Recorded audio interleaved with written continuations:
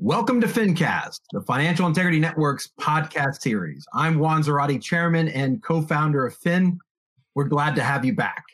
On this episode, we talk about COVID-19 and the counter-illicit finance regime, risks, policy tensions, and opportunities. Why isn't the administration moving harder on sanctions? There's more of a military solution to this than most terrorist financing issues. Organizational structures as a key component for helping to develop confidence. White knights of illicit finance are a myth. They don't really exist. It's a direct attack on the money laundering vulnerability. President Putin's reaction to any of these allegations in the past has been proven.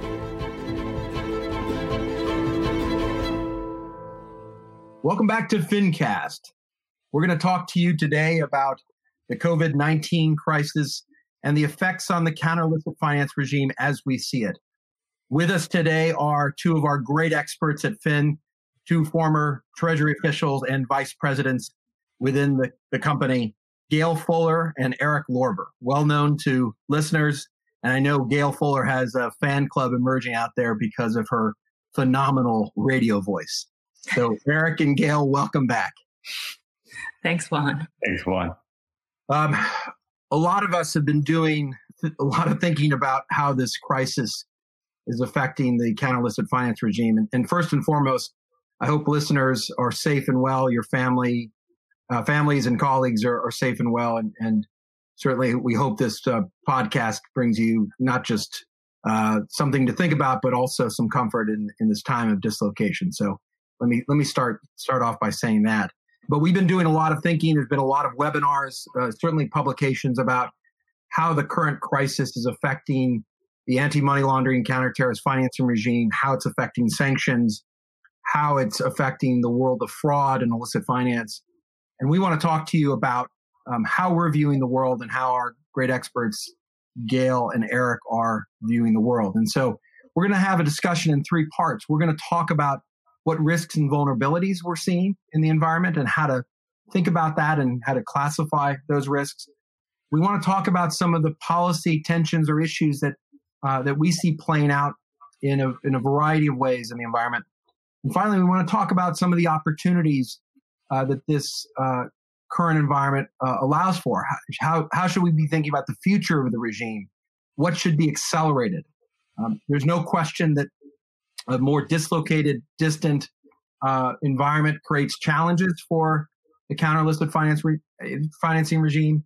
We know that the greater flow of capital into the system to the tune of trillions of dollars is putting stress on the system. And the reliance on digital tools and digital connectivity is creating opportunities for bad guys, but also opportunities for thinking about how we do business better. And so that's going to be our discussion today. And again, Gail and Eric are going to walk us through these issues. So Gail, let me start with you. How do you see the risk environment, the vulnerabilities as they're playing out currently? Thanks, Juan. So I think when I think about risk, I really think about it in terms of the confluence of threats and of vulnerabilities. And so I'll kind of look at the threat side first and then talk about what we're seeing on vulnerabilities. On the threat side, there's been a lot of guidance, as you mentioned before, kind of put out from FinCEN, from DOJ, from international bodies that are really warning about the types of scams that we're seeing related to the crisis.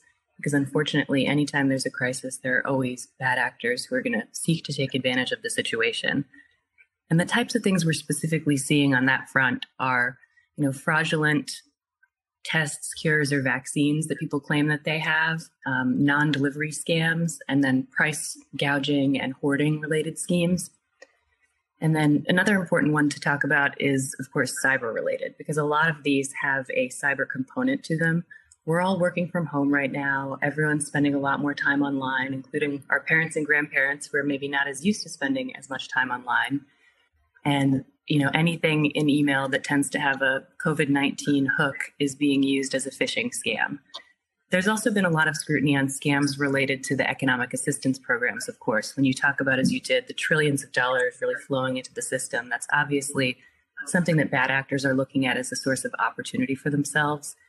So the Paycheck Protection Program in the U.S. and equivalent programs elsewhere in the world are really a vulnerability in some ways as well. So I was just going to say, Gail, on the cyber side, it's a really interesting, important point. Not only are businesses, individuals, commercial entities using more digital tools, but you just have much more volume and new actors, as you said, parents, grandparents, people who wouldn't otherwise have been interacting commercially, financially, or having to, or determining that they like to. And that's creating vulnerabilities, especially in a period of social engineering, where a lot of the cyber actors, the malicious cyber actors out there have perfected the use of social engineering as a way of engaging in business fraud and other hacking activities. Yeah, absolutely. I think the vulnerabilities overall kind of fall into two categories. There's these ones that are sort of new and related specifically to the crisis, which are related to the things you were talking about, Juan, and from the perspective of a financial institution related to, for example, having all of your employees working at home, or having fewer employees working because of illness or because of people who need to take care of family members or homeschool their children.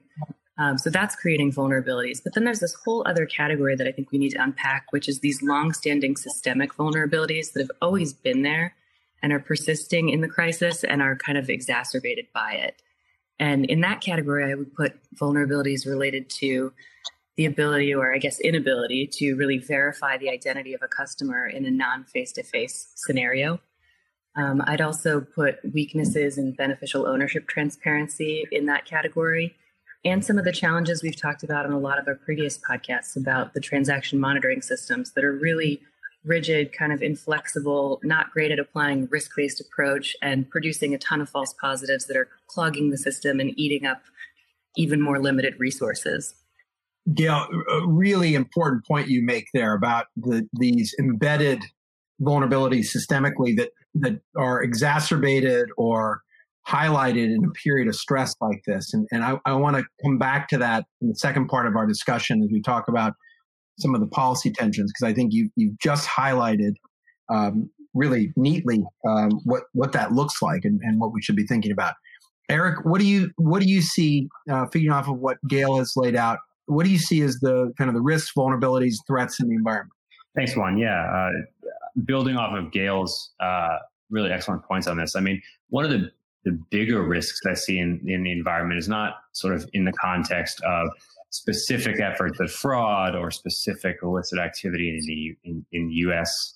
related to PPE, but actually deals more with sort of the supply chain issues that are really being put in the sort of foremost of everyone's minds right now, particularly related to medical equipment and medical services coming out of China. And as many I know of our listeners have been paying close attention to, obviously the tensions between the United States and China over COVID-19 have really ramped up, certainly in the last month or so. And there have been all sorts of initiatives, particularly in the U.S. Congress, but also within the administration, to focus on the repositioning of supply chains related to medical devices and medical equipment and medical supplies, but more generally as well. I mean, you've got Japan trying to repatriate supply chains coming in from China. You have pieces of legislation in Congress right now that try to repatriate supply chains to domestic markets that were once in China.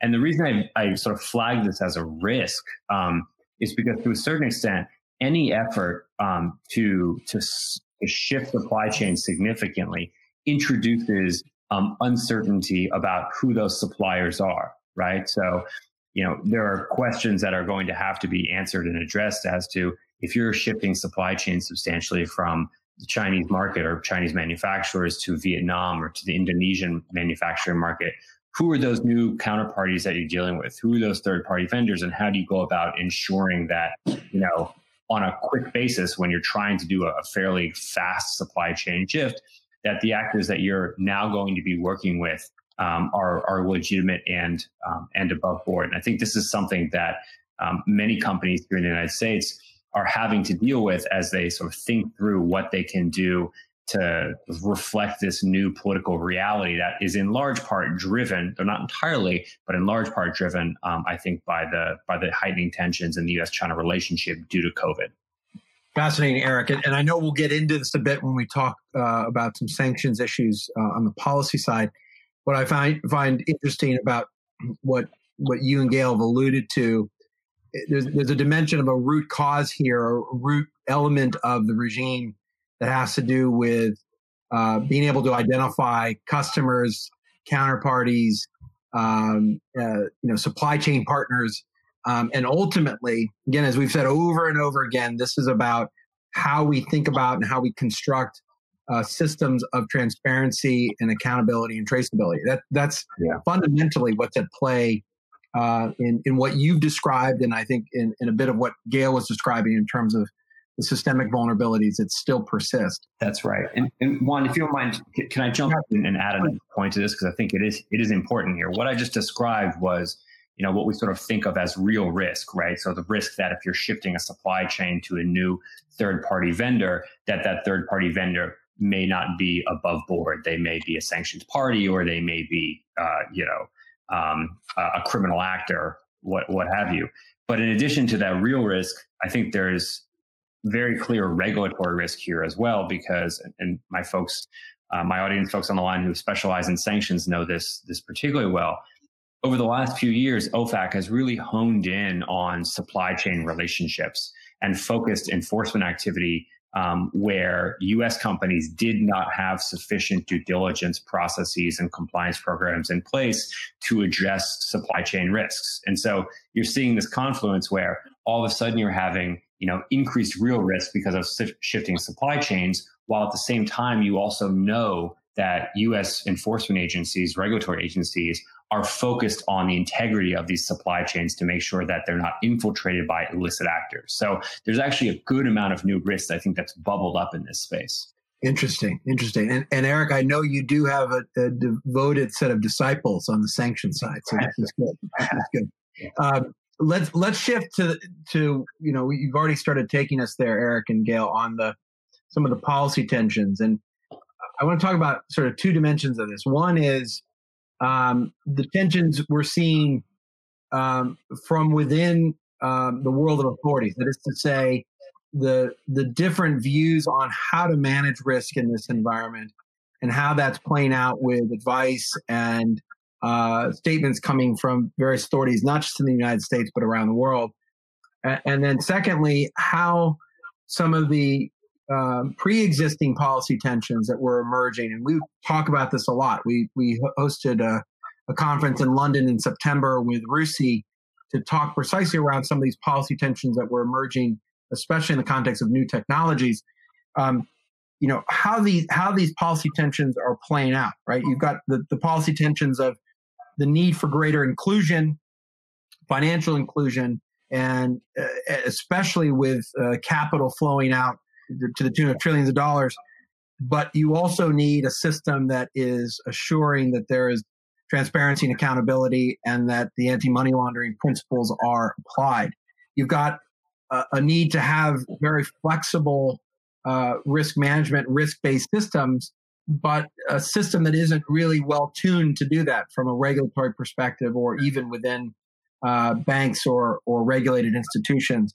And then as you both were alluding to, how do we think about the use of digital identification, how that evolves for purposes of natural person rules and how that plays out in practice for institutions that are just trying to verify what a new customer may look like, what a new vendor, what a new supplier looks like, and how do you do that at distance? And so there's a lot to unpack there, but I want us to get to how you're seeing some of these policy tensions emerging and how our listeners should think about them. Gail, let's go back to you on how you're viewing that.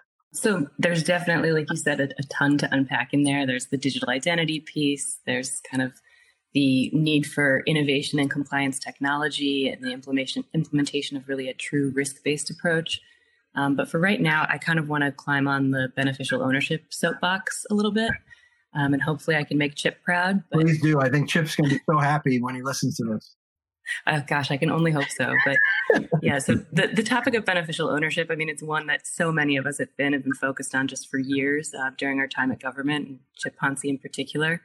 But it's a really huge issue, and it's an area where the United States has really fallen behind the rest of the world, which is a shame.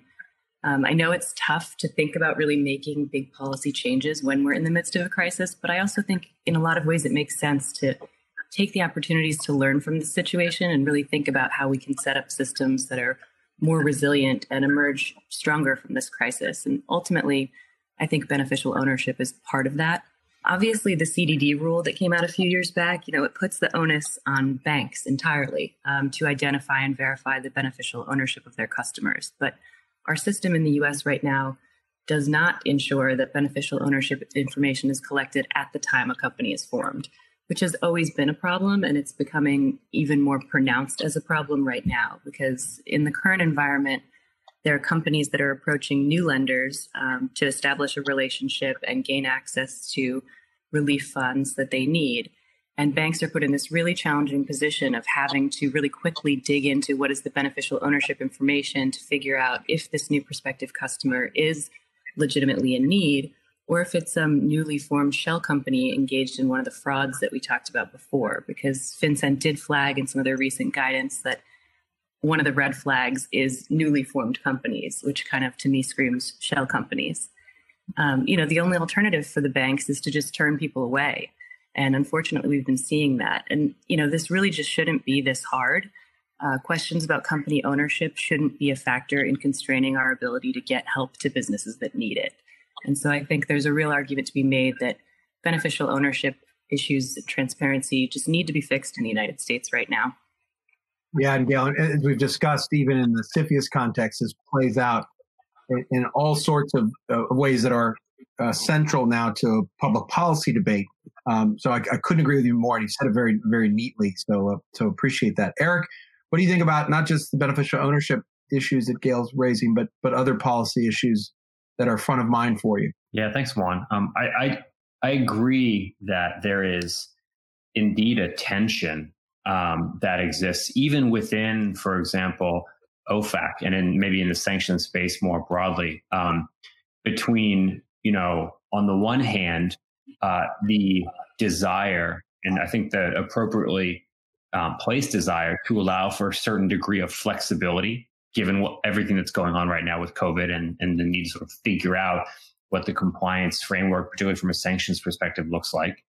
And on the other hand, this sort of continued increasing focus on raising the bar on compliance expectations. And they do sit in a tension. And let me give you just an example of each. So the first, on the first hand about flexibility, OFAC has come out and said, I think in a helpful way, that if a company needs to reallocate some of its sanctions compliance resources because of COVID-19 related resource constraints, it can do so, along the lines of a risk-based approach. And if there is an apparent sanctions violation, OFAC will take that shift into account when thinking about a potential enforcement action or a penalty or whatever action OFAC may decide to take. So on the one hand, there's this signaling that, hey, we understand COVID is requiring a change or could require a change in how you're thinking about and allocating resources for compliance. But on the other hand, as I mentioned, there are increasing expectations from OFAC and other enforcement agencies related to sanctions compliance. And here, I'm actually going to bring in a topic which seems like it may be a little bit left field for COVID-19, but I think is pretty germane to this. And that's the new sanctions maritime guidance released by Treasury, State, and the Coast Guard just last week, which is a 35-page document which lays out in really great detail for entities operating in the maritime sector what OFAC and State Department and Coast Guard's expectations of an effective compliance program in this space will be. And anyone who's read that guidance knows that it's a very substantial increase in what these expectations are. I mean, talking about things like getting verified passports and photo IDs of individual beneficial owners, and doing what's considered to be sort of continuous monitoring in certain situations of the position of ships where there may be some degree of suspicion that that the ship may be engaged in ship-to-ship transfers or turning off and on AIS transponders. And so the reason I raise this is because you can see the tension pretty clearly. On the one hand, OFAC is saying, listen, during COVID-19, if you need to reallocate your sanctions resources, that's okay, and we understand that. But at the same time, you're also seeing, the same regulatory and enforcement agencies saying, hey, by the way, in this particular space anyway, everybody else has to do all of these, significantly new and fairly onerous, or maybe not should, but should think about using and following these new expectations and these guidelines. So it's just this interesting tension that's going on, even within the same kind of sphere. Yeah, no, and it's a great point about the shipping advisory, Eric, because it not only underscores where the trend was headed in terms of greater focus on the maritime industry and sector as a whole, but there's so much pressure on supply chains now, and the transparency and visibility of those supply chains, that, to your point earlier, this simply heightens the risk that sits in the environment, not simply because of what's happening with COVID, and not simply because of standard sanctions exposure, but because of heightened expectations coming from OFAC and the State Department. I want to come back to you, Gail, on this question of risk, because you spend a lot of time working with clients, working internal to FIN, K2 FIN, on risk and risk modeling, risk management. How do you see sort of the risk-based system playing out in this environment? Are there tensions in that context? How it plays out? Is there a better future for how we think about risk management in the AML CFT regime? How do you see this playing itself out, Gail?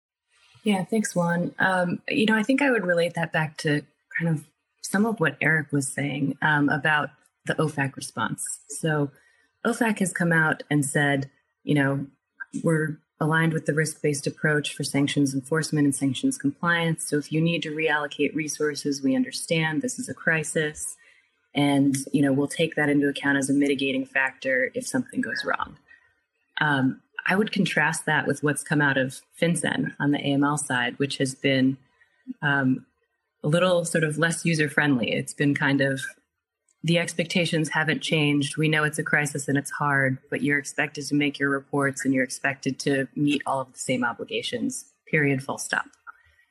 That creates a really challenging situation for all the reasons that we were talking about before. And for, to tie it again to things that Eric was saying about the supply chain, fundamentally, everyone on the customer side's behavior is changing as a result of this crisis. And so whether it's a customer shifting to completely non-face-to-face transactions when you're used to seeing them in the branch twice a week, or whether it's corporate customers that are transacting with new counterparties, with new goods and supplies because they've shifted their manufacturing, or with new jurisdictions as they're struggling with their supply chain.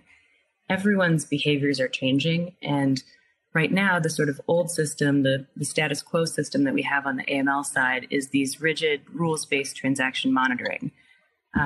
It hasn't really been a truly risk-based approach. It's been very much tons of false positives, tons of defensive SAR filings kind of approach.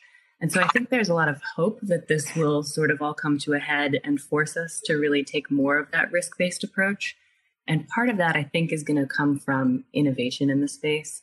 The one kind of encouraging thing in some of the FinCEN guidance that came out, even though it was saying, you're expected to do the same with less, which seems to always be the message on AML compliance, there was also reference back to previous guidance that has come out of FinCEN and out of the combined banking supervisory community in the U.S. about, the need to pursue innovation in this space to get to a more efficient place where we can really be more risk-based and have our transaction monitoring systems more finely tuned. And there was also kind of a reference back to other models of, seeking efficiency, such as sharing compliance resources through shared services models or outsourcing models.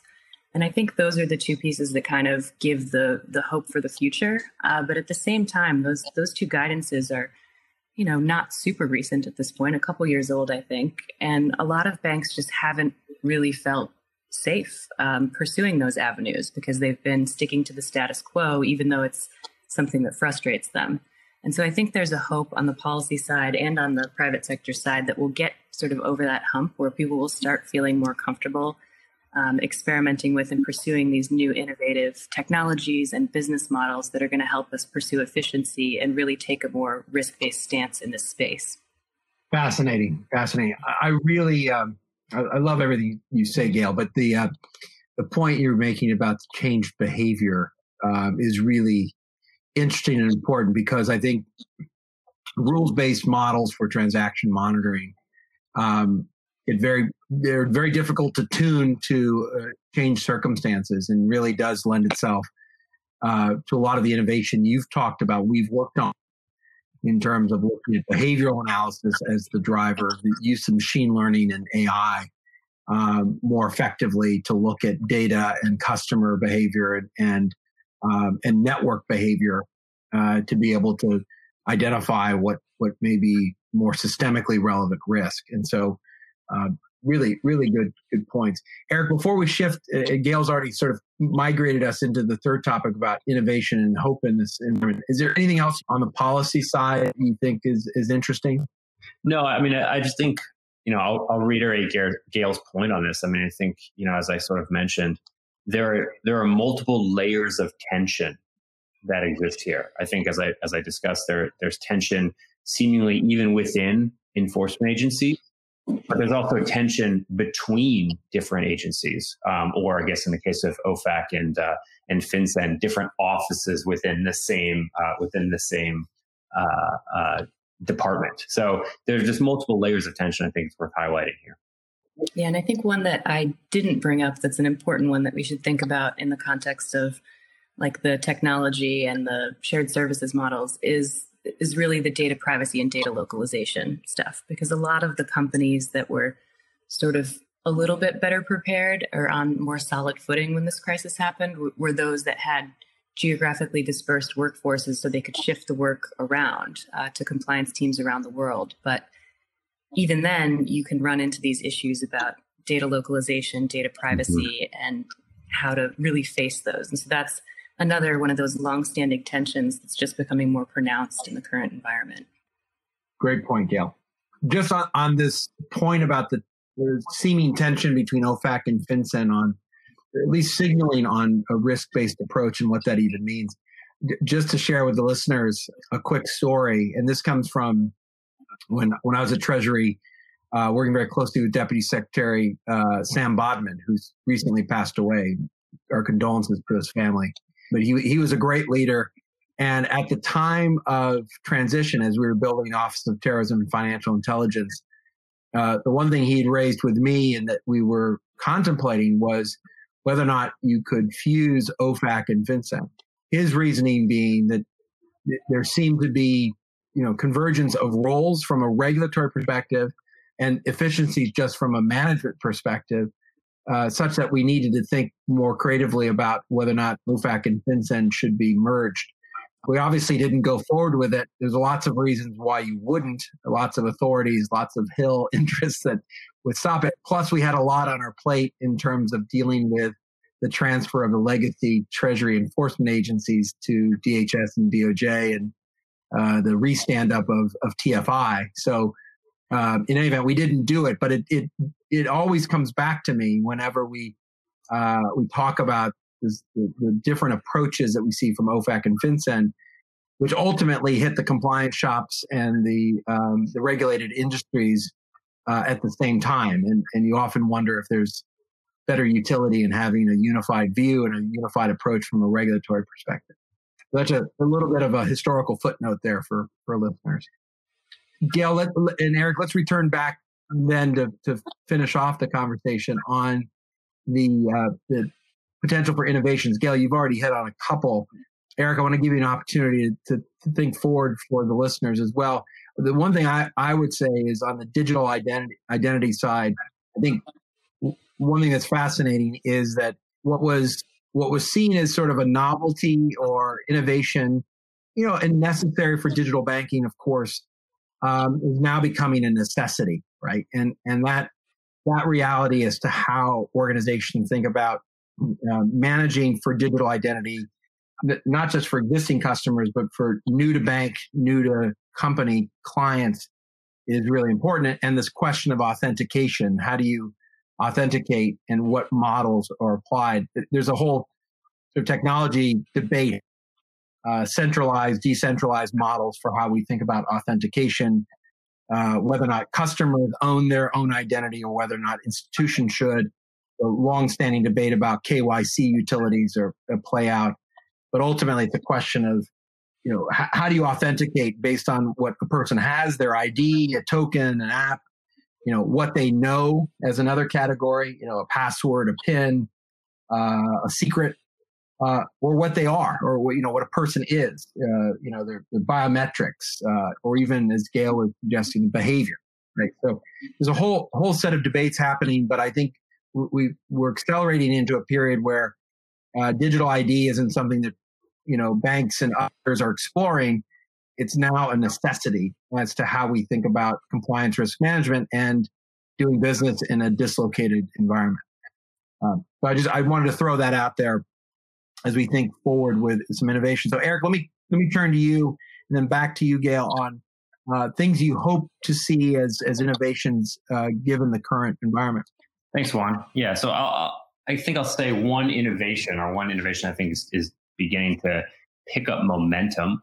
And then one thing which I'm not sure I would call it an innovation as much as a kind of potential positive consequence of what I was discussing earlier with supply chain risk. And so I'll start with that one first, and then I'll go back to the innovation itself.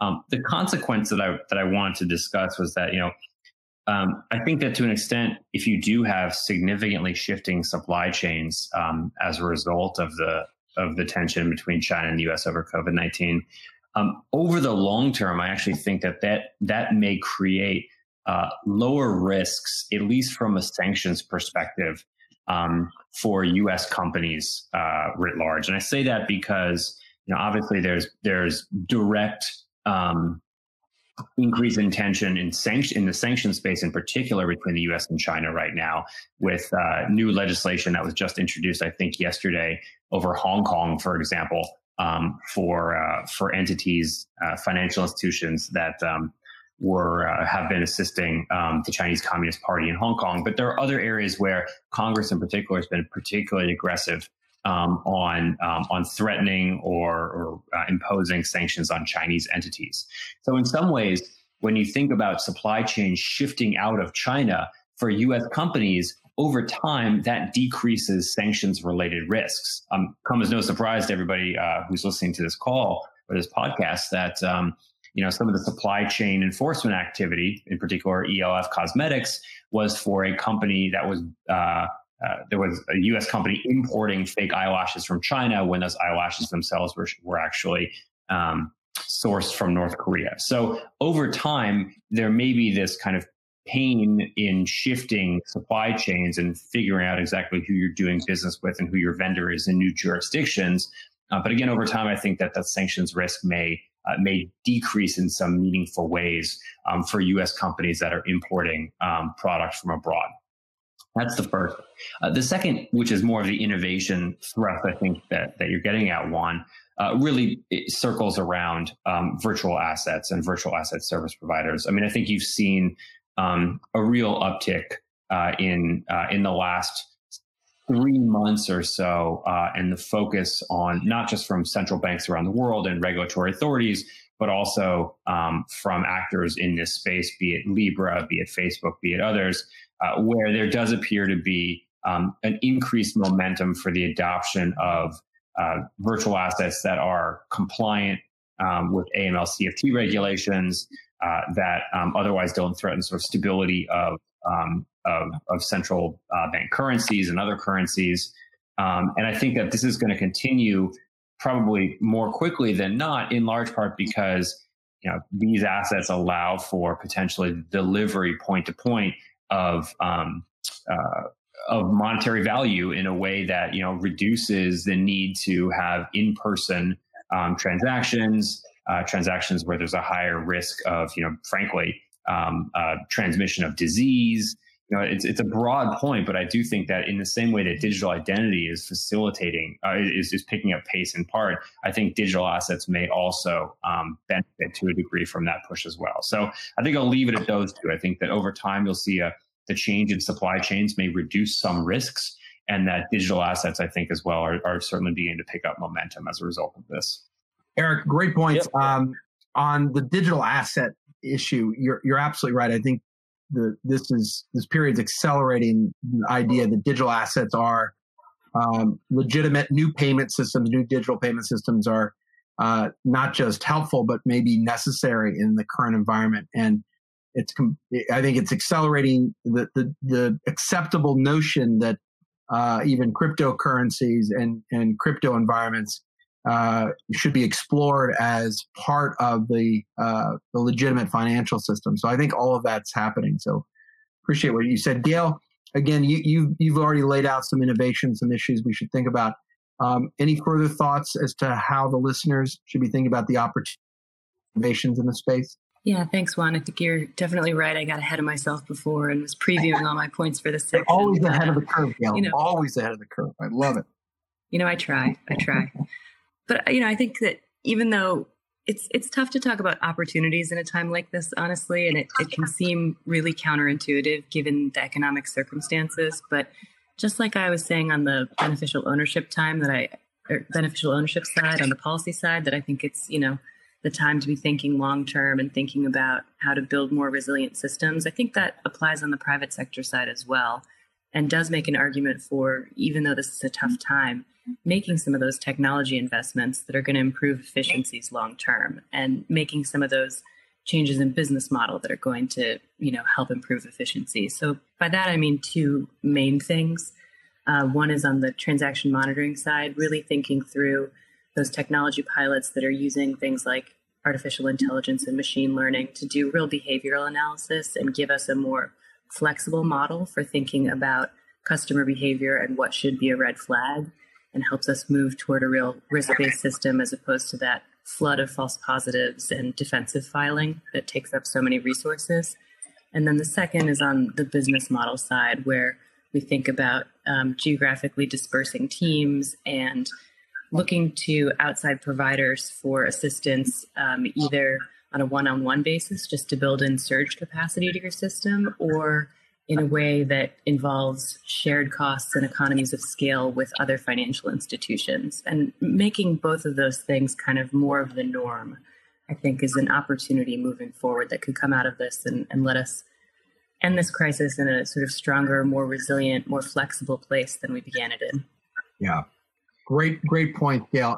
And I think you're right, and Eric's right about looking at these systemic vulnerabilities as well as the innovations that were already underway, and trying to find ways of accelerating those. I think one challenge we're going to continue to see in the space is how we think about harmonization across jurisdictions. I think the European Union is trying to do that with its new AML action plan.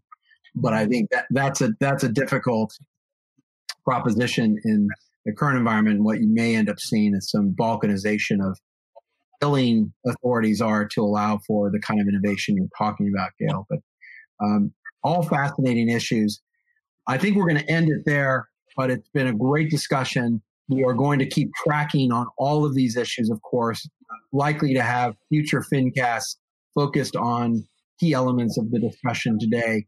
Eric and Gail, I want to thank you for your time today and your insights and all the work you're doing with clients and just in general, your thought leadership. Really appreciate it.